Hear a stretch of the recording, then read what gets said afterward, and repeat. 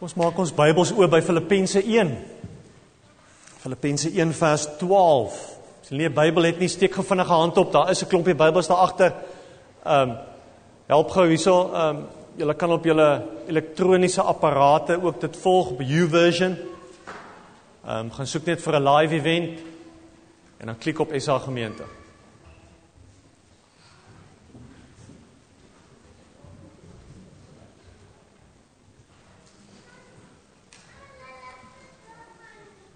Filippense 1, ons maak ons oogies toe, en bid ons. Here, daar's min goed wat vir ons vertel van u genade, soos 'n papbabatjie, soos die doop van 'n kind wat nie kan kies nie. Here, daar is min goed wat vir ons vertel van hoe u is en hoe u na ons kyk en hoe u vir ons omgee. Soos dit wat ons vanoggend hier gesien het. Here, nie een van ons verdien u liefde nie. Here, nie een van ons kan aanspraak maak op u goedheid nie. Dit is net genade. Here, en as ons nou met die woord besig raak, dan weet ons dat hierdie woord wat 2000 jaar terug geskryf is, Here, nog steeds ons lewens wil verander. Here, dis genade. Want op ons eie probeer ons en kry ons dit nie reg nie. En ons is so afhanklik van die Gees van God wat in ons werk en van die woord wat in ons harte moet lewend word. Sodat ons lewenswandel in ooreenstemming kan kom met wie u is, Here. In u naam moet word. Amen. Ons lees saam Filippense 1 vers 12. Paulus het in die tronk, dan skryf aan die gemeente in Filippi die volgende. Ek wil hê julle moet weet, broers, susters, medegelowiges, dat wat my oë gekom het, juis die verkondiging van die evangelie bevorder het. Dit het daarop uitgeloop dat die hele keiserlike wag en al die ander nou besef dat dit ter wille van Christus is, dat ek 'n gevangene is. Ek het laas Sondag vir julle gevra, ek gaan vir julle vra vandag, keiserlike wag. Hoeveel soldate was in die keiserlike wag? Going. Maar 'n bietjie wag. Vers 14. Deur my boeie is die meeste broers ook in hulle vertroue op die Here gesterk en hulle waag dit al hoe meer om die woord van God onbevreesd te verkondig. Daar is wel party wat Christus verkondig omdat hulle jaloers op my is en iets teen my het, maar ander doen dit met opregte bedoelings. Laasgenoemde verkondig Christus omdat hulle my liefhet en weet dat dit my taak is om die evangelie te verdedig. Maar eersgenoemdes maak Christus bekend uit selfsugtige en onsuiwere bedoelings. Hulle oogmerk is om die gevangenskap vir my nog swaarder te maak. Maar wat maak dit saak? In elk geval, of dit met bybedoelings is, en of in opregtheid, op allerlei maniere word Christus bekend gemaak. En daaroor is ek bly. Ek sal my ook verder verbly, want ek weet dat alles op my redding sal uitloop, omdat julle vir my bid, en die Gees van Jesus Christus my bystaan. Dis my vurige verlange, en daarna sien ek uit, dat ek niks sal doen waaroor ek my sal hoef te skaam nie. Ek wil nou, soos nog altyd met alle vrymoedigheid deur my hele wese Christus verheerlik in lewe en in sterwe. Want om te lewe is vir my Christus en om te sterwe is vir my wins. As ek in die lewe bly, kan ek voortgaan met my vrugbare arbeid. Wat ek moet kies, weet ek nie. Ek is in 'n tweestryd. Ek verlang daarna om heen te gaan en met Christus te wees, want dit is verreweg die beste. Maar in julle belang is dit noodsaakliker dat ek bly lewe. Omdat ek hiervan oortuig is, weet ek dat ek sal bly, ja vir julle almal behoue sal bly. Sodat julle kan toeneem in geloof en blydskap in julle geloof kan hê.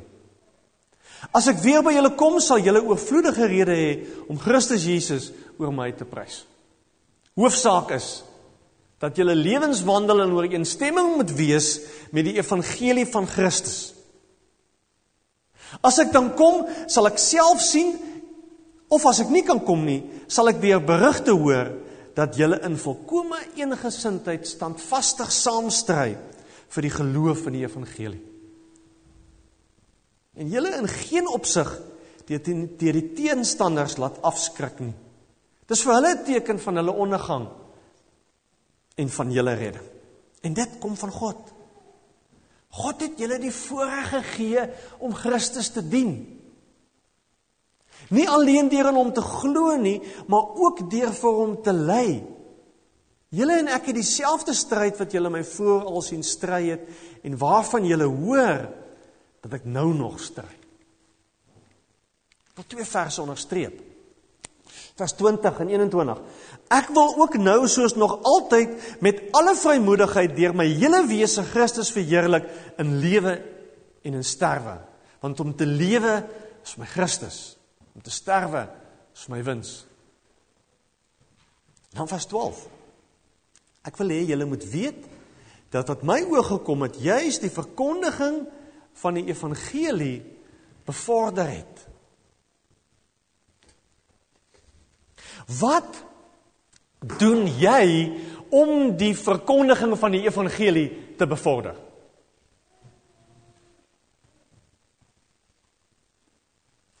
Ek gaan dit weer vra. Miskien op 'n ander manier. Wat doen jy om vir mense te vertel van Jesus?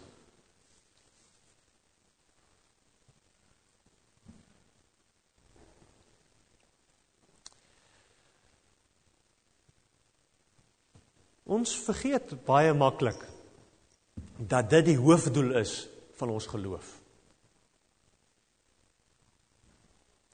Ons vergeet baie maklik dat dit die rede is hoekom ons glo in Jesus Christus, hoekom ons deel is van 'n gemeente, hoekom ons in 'n kerk betrokke is. Om vir ander te vertel, die koninkryk uit te brei. As julle weer kyk na vers 12, dan sê hy, ek wil hê julle moet weet dat wat my oë gekom het, juis die verkondiging van die evangelie bevorder het. Nou die evangelie kom van die woord evangelie kom van die Griekse woord euangelion. Eu wat beteken nuut en angelion wat beteken boodskap. Angel, angelos is 'n woord wat boodskap dra. Engel is maar boodskap dra. So Paulus sê die woord evangelie is die woord goeie nuus, goeie boodskap. Die goeie nuus oor wie Jesus was, oor wie Jesus is, oor wie Jesus wil wees. Dit is goeie nuus. So as ons mekaar sê, alles wat ons doen, moet wees om hierdie goeie nuus te bevorder, dan is dit presies dit. Mense moet weet wie Jesus vir jou is. Mense moet dit weet. Paulus gaan verder. Gee 'n streekie verder. Hy sê dat selfs die heel moeilikste situasies in ons lewens is getuienisgeleenthede. Heel moeilikste goed. Want onthou, my lewe draai daaroor om vir mense te vertel van Jesus. Maak nie saak hoe swaar dit met my gaan. Filippense 1 vers 21 sê hy, want om te lewe is vir my Christus, dis my lewe.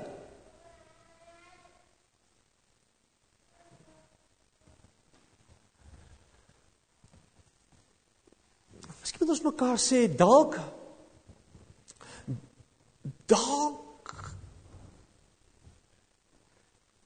kom baie moeilike goed op ons pad, sodat ons weet waarna ons vas.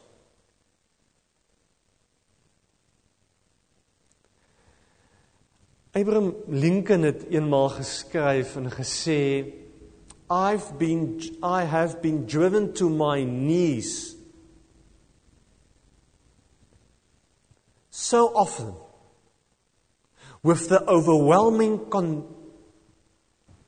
conviction that I have nowhere else to go. Dis die gebed, wat 'n ou bid, wat in die moeilikheid is. As niks uitwerk.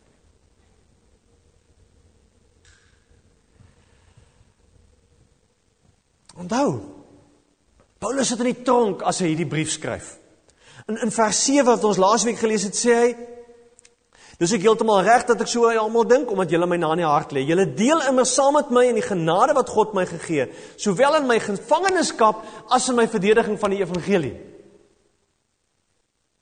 En dan sê hy vers 12, ek wil hê julle moet weet, dat wat my oor gekom het, juis die verkondiging van die evangelie bevorder het. My gevangenskap bevorder die evangelie.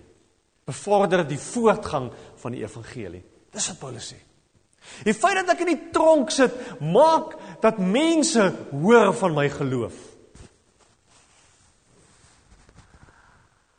My siekte, die dood van mense vir wie ek baie lief is, my mislukkings, my sonde, goed wat ek in my lewe nie reg kry nie, die foute wat ek maak, die finansiële swaar kry waarin ons ons bevind, verhoudingspyne waardeur ons moet gaan, moet die evangelie bevorder. Dis wat Paulus sê. En dis 'n vrek moeilike ding wat ons nou vanoggend hier vir mekaar moet sê. Want soms is dit nie vir ons die heel belangrikste vraag om in sulke tye te vra, hoe kan my optrede in hierdie situasie die evangelie bevorder? Want dis nie die vraag wat ons wil vra nie. Paulus sê, al die moeilike goed wat op my pad kom het gemaak dat die evangelie nie doodgeloop het nie. Dat my oortuiging nie doodgeloop het in die Here nie. Dat ek nie op God gaan opgee nie. Juist as ek in hierdie doodloopstraat in my lewe is, dan weet ek een ding, ek gaan nie opgee nie. Nie op die Here nie.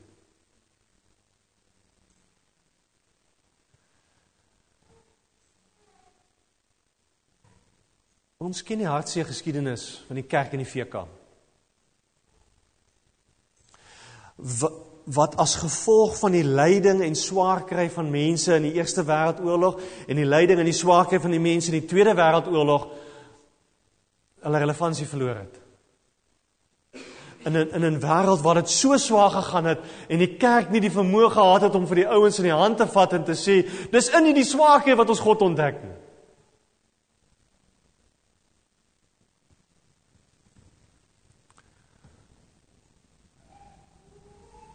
As jy God dien met die verwagting dat hy jou net gaan seën en met die verwagting dat hy net vir jou gaan gee wat jy vra en jou drome gaan waarmaak en gaan sorg dat dit met jou sal goed gaan, dan wag daar vir jou 'n geweldige stuk ontnigtering.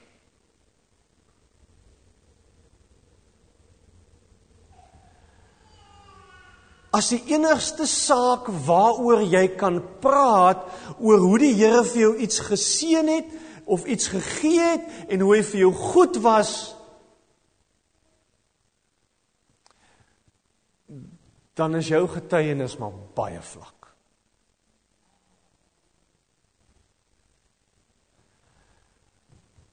Paulus sê, dat sy getuienis, toe dit die heel swaarste met hom gegaan het, die grootste impak gemaak het. Toe in die tronk kon sit en kon sê, ek het niks wat in my gun stel nie, niks werk vir my uit nie, ek is onskuldig hier, so hierdie ouens gaan my doodmaak, ek is besig om die Here se koninkryk uit te brei. Toe het ouens geluister.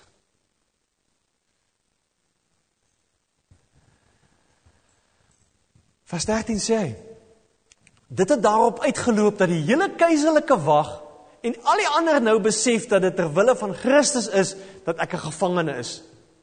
Die keiserlike wag het 9000 soldate gehad.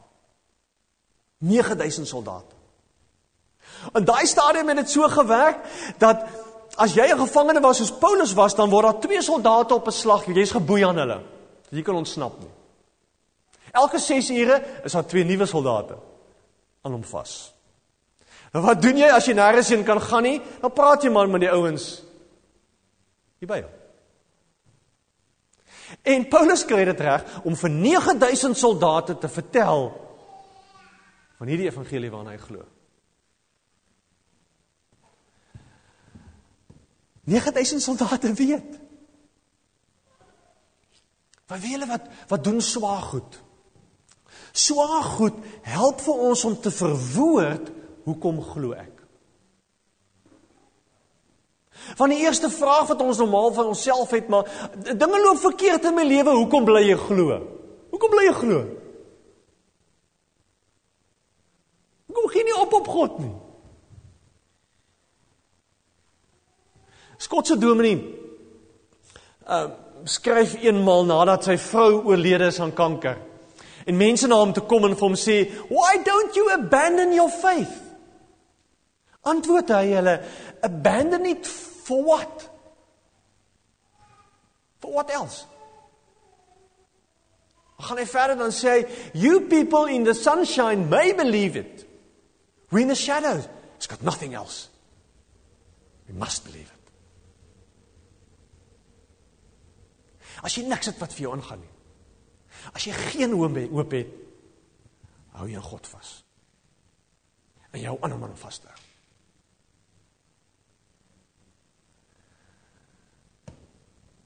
En weet wat gebeur? Nie net die 9000 soldate verstaan, maar in hierdie ou se lewe is iets wat anders is nie. 'n Ander ding wat gebeur is vers 14. Deur my boeye is die meeste broers ook in hulle vertroue op die Here gesterk. En hulle waag het al hoe meer om die woord van God onbevreesd te verkondig. Paulus sê, sy optrede het gemaak dat ander mense na hom kyk en besef, maar as daai ou in daai situasie dit kan doen, kan ek dit ook doen. Want geloof gaan ten diepste oor vertroue. Hoeveel vertrou jy die Here? Regtig. Vertrou jy regtig die Here dat as jy in 'n doodloopstraat is, dat daar pad uit is? As niks vir jou wil uitwerk nie, dat die Here 'n plan het. Vertrou jy hom? Want dis hoekom Paulus dit kon doen, want hy die Here regtig vertrou. En eers as jy God werklik vertrou, eers as jy op daai punt in jou lewe is, dan is praat maklik. Want dit maak nie saak oor wat jy gaan sê en jou argumente en jou redenasies en jou wonderlike antwoorde nie. Ek vertrou die Here, ek praat met julle. Wat hy daarmee wil doen, dis great, ek vertrou die Here daarvoor. Hulle sien, ons probleem is, ons vertroue is baie keer in ons vermoë om hierdie boodskap reg oor te bring. Of in ons vermoë om die regte antwoorde vir die mense te gee. Ons sit baie keer ons vertroue daarin, en omdat ons dink ons is nooit daar nie, praat ons met niemand nie. Is dit moontlik dat jy vanoggend hier sit en die mense in jou kerk nie eens weet jy's 'n gelowige nie? Mense by jou werk nie eens weet jy's 'n gelowige nie, is moontlik. Is moontlik dat jy vanoggend hier sit en nog nie met een mens by jou werk eens gepraat het oor die feit dat jy vanoggend hier is, of wat jy glo in Jesus. Omdat ons sukkel om God te vertrou.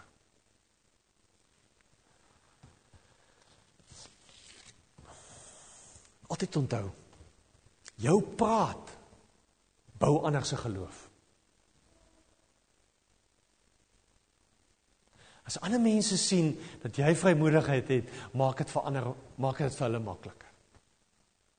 Jou geloof word gebou deur vriende van jou, deur ander gelowiges wat gepraat het, wat vertel, wat kom deel. Paulus gaan selfs verder in vers 19 sê, weet jy, hierdie goed het my redding versterk. Die feit dat julle getuig, maak my geloof sterker.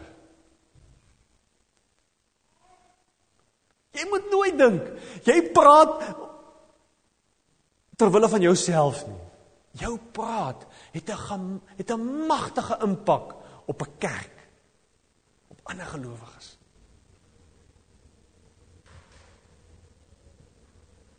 Weet wat? As ons met mekaar baie eerlik is, moet ons vir mekaar kan sê, daar's min goed wat ons geloof so uitdaag, soos die opdrag om te gaan getuig. Kom ons wees maar eerlik. Dis seker die heel moeilikste ding vir ons as Christene. Hoekom?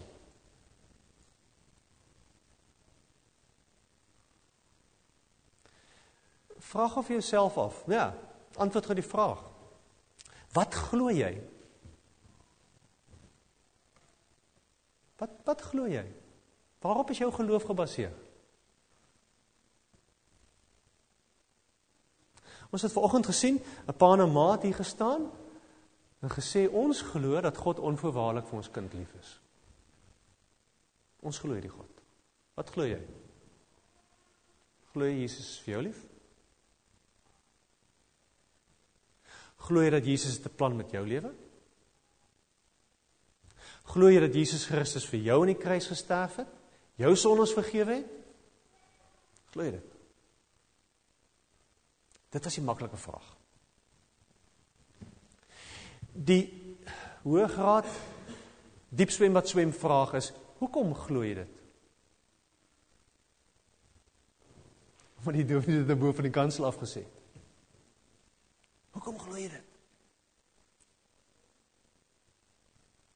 Want dis wat mense wil weet.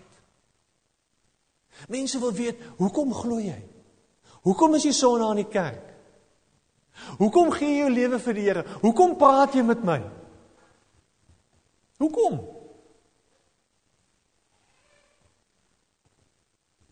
Sê gou vir mekaar, julle sit min of meer by mense wat julle ken. Gaan dit jou maklik maak.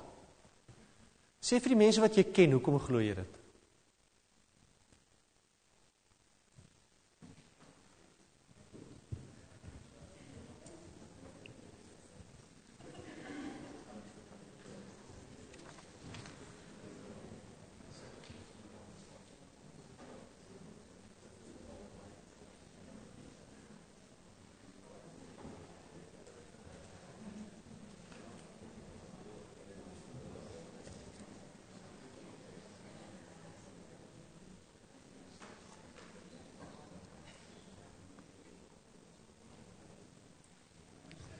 Dis skielik nie so maklik om dit te sê, eers vir mense vir wie jy lief is nie.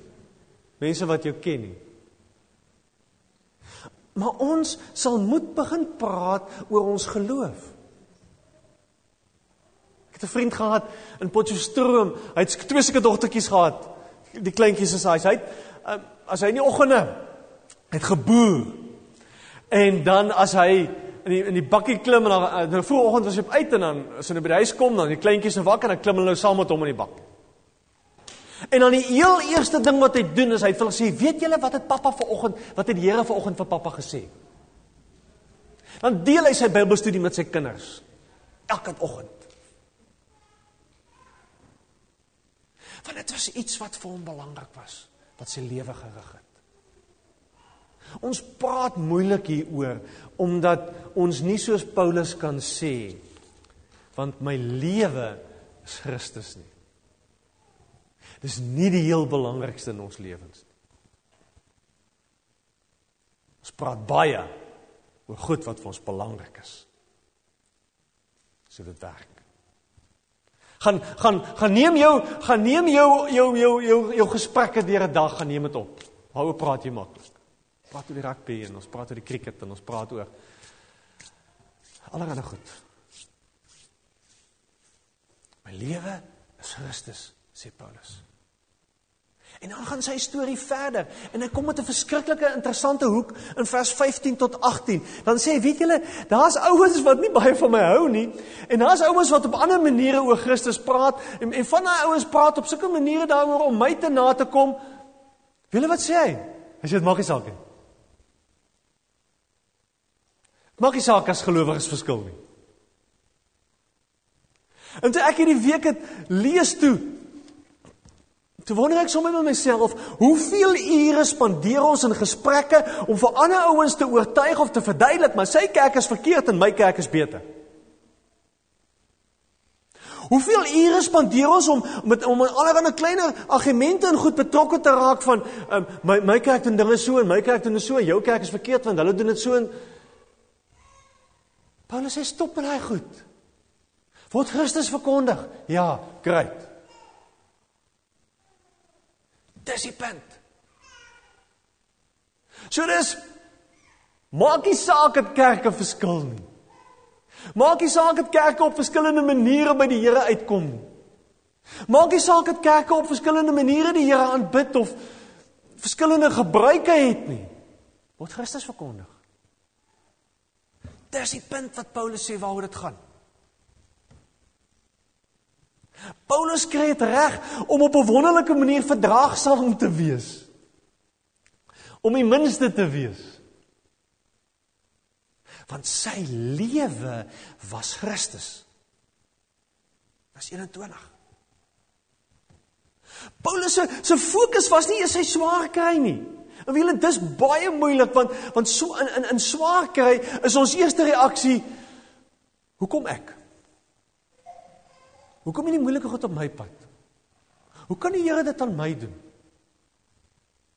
Paulus sê, Christus, wat is Jesus mee besig? Hoe kan hierdie situasie waarin ek my bevind, die verkondiging van die evangelie bevorder? Want vir hom het dit oor twee goed gegaan. Vir hom gaan die evangelie moet verkondig word. En my geloof moet mense impakteer, moet 'n impak hê op ander mense. Want Paulus het geweet, geloof is meer as praat. Ons is nog nie eens by praat nie. Geloof is meer as praat. Geloof is lewe. Hy sê my hele lewe, elke terrein van my lewe moet Christus verheerlik. Die manier waarop ek skool gee, die manier waarop ek besigheid doen, die manier wat ek op bestuur, die manier wat ek in 'n ry by die apteek en by die winkel staan, die manier hoe ek met my kollegas omgaan, moet God verheerlik. Dis wat hy sê. Die manier hoe my swaar kry, lyding, hartseer, teleurstelling, die manier dat ek dit hanteer, moet God verheerlik. My vreugdes moet God verheerlik. Die manier hoe ek partytjie hou moet God verheerlik. Die manier hoe ek vleis braai moet God verheerlik. Dis wat hy sê. Hy sê selfs die manier hoe ek doodgaan, vertel vir mense van wat ek glo. Dis wins.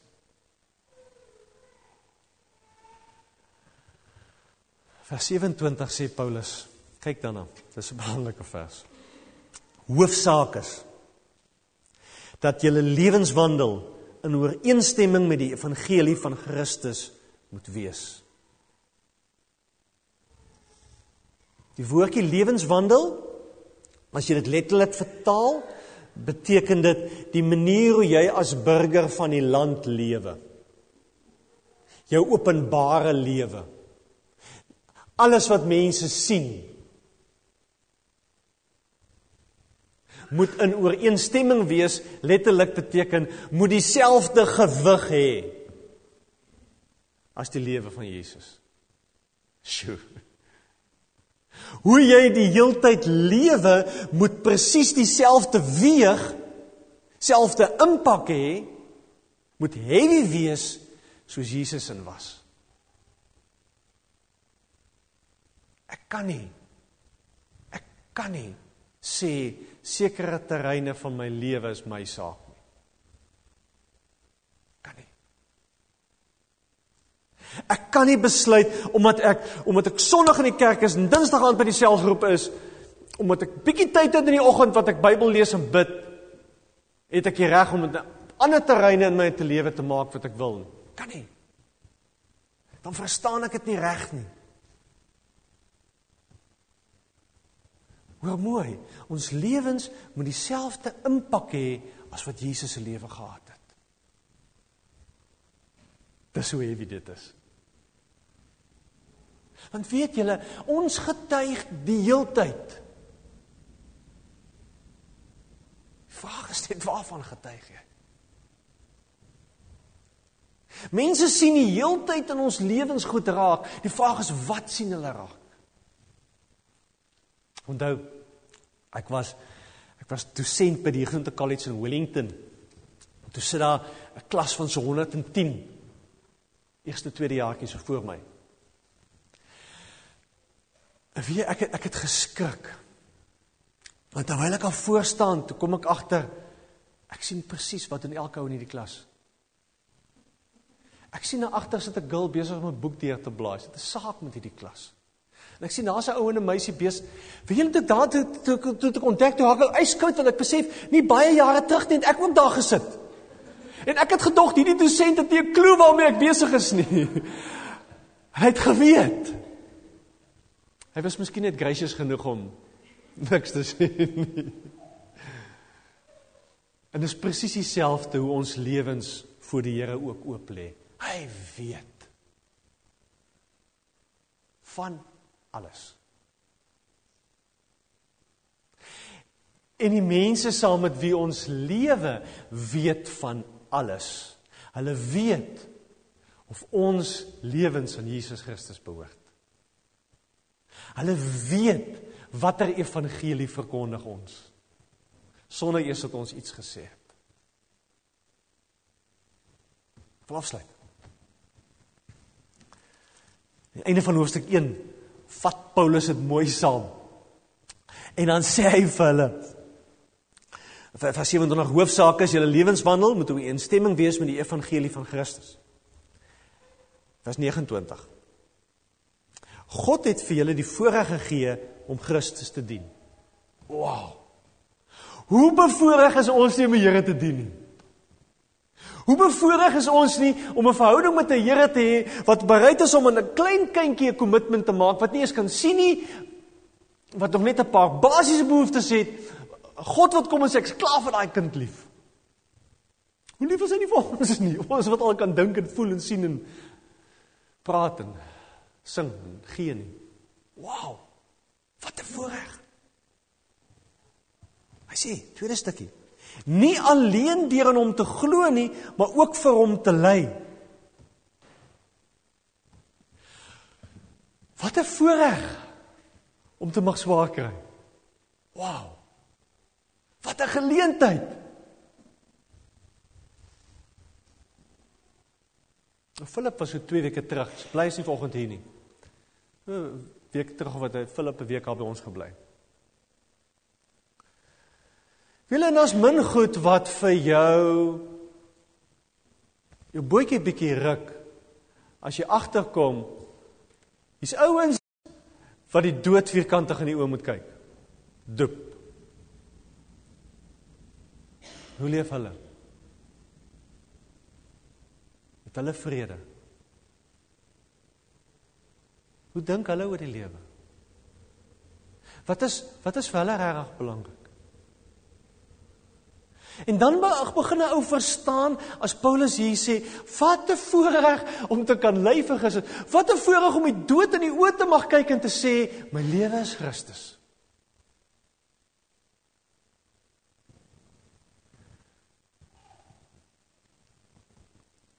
Die grootste getuienis wat jy ooit gaan hê, is nie as dit goed gaan en dinge vir jou uitwerk nie. Dis as dit sleg gaan en dinge nie vir jou uitwerk nie. En die lewe moeilik is. Paulus skryf die volgende vers en hy sê, dit is 'n stryd. En hy's in hierdie stryd, hy besef dis 'n journey, en hy weet nog nie waar dit gaan uiteindig nie, en hy weet nie hoe die einde gaan wees nie, maar dis vir hom great om op hierdie pad te wees.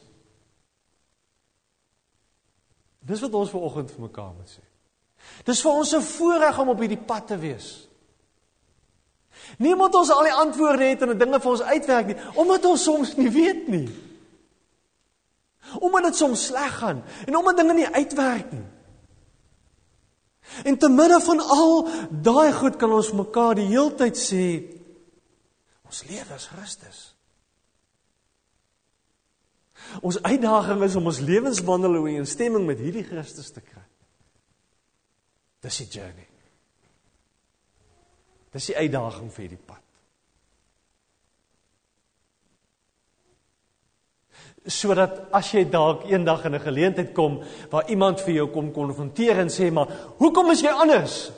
Hoekom het jy joy en pyn? Hoekom is jou smaal jy, as jy die dood in die oë moet kyk, dat jy sal weet wat om te sê. 2 Petrus 1 Petrus 3 vers 16 sê Paulus, skryf Petrus hieroor, dan sê hy,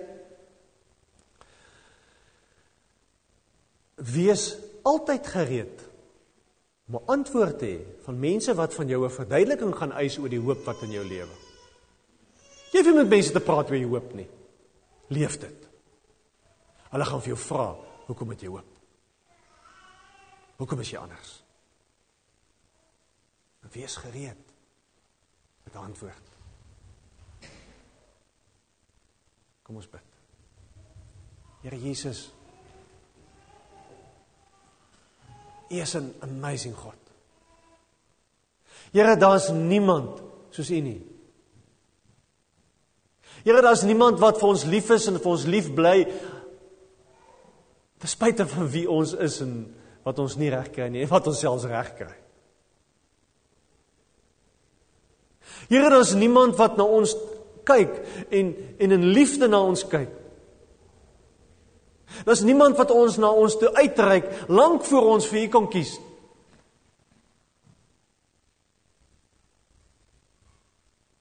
Here, en ons staan verleë vanoggend voor U. Want in swaar kry, beklei ons. Raak ons moeilik. Dink ons is nie daar nie. Wil ons opgee op ons geloof. En dit terwyl ons niks anders het om aan vas te hou nie, Here. En vanoggend wil ons kom en opnuut ons toewyding aan U kom bely en sê, Here, ons glo in U en ons wil aan U vashou. Maak nie saak wat met ons gebeur.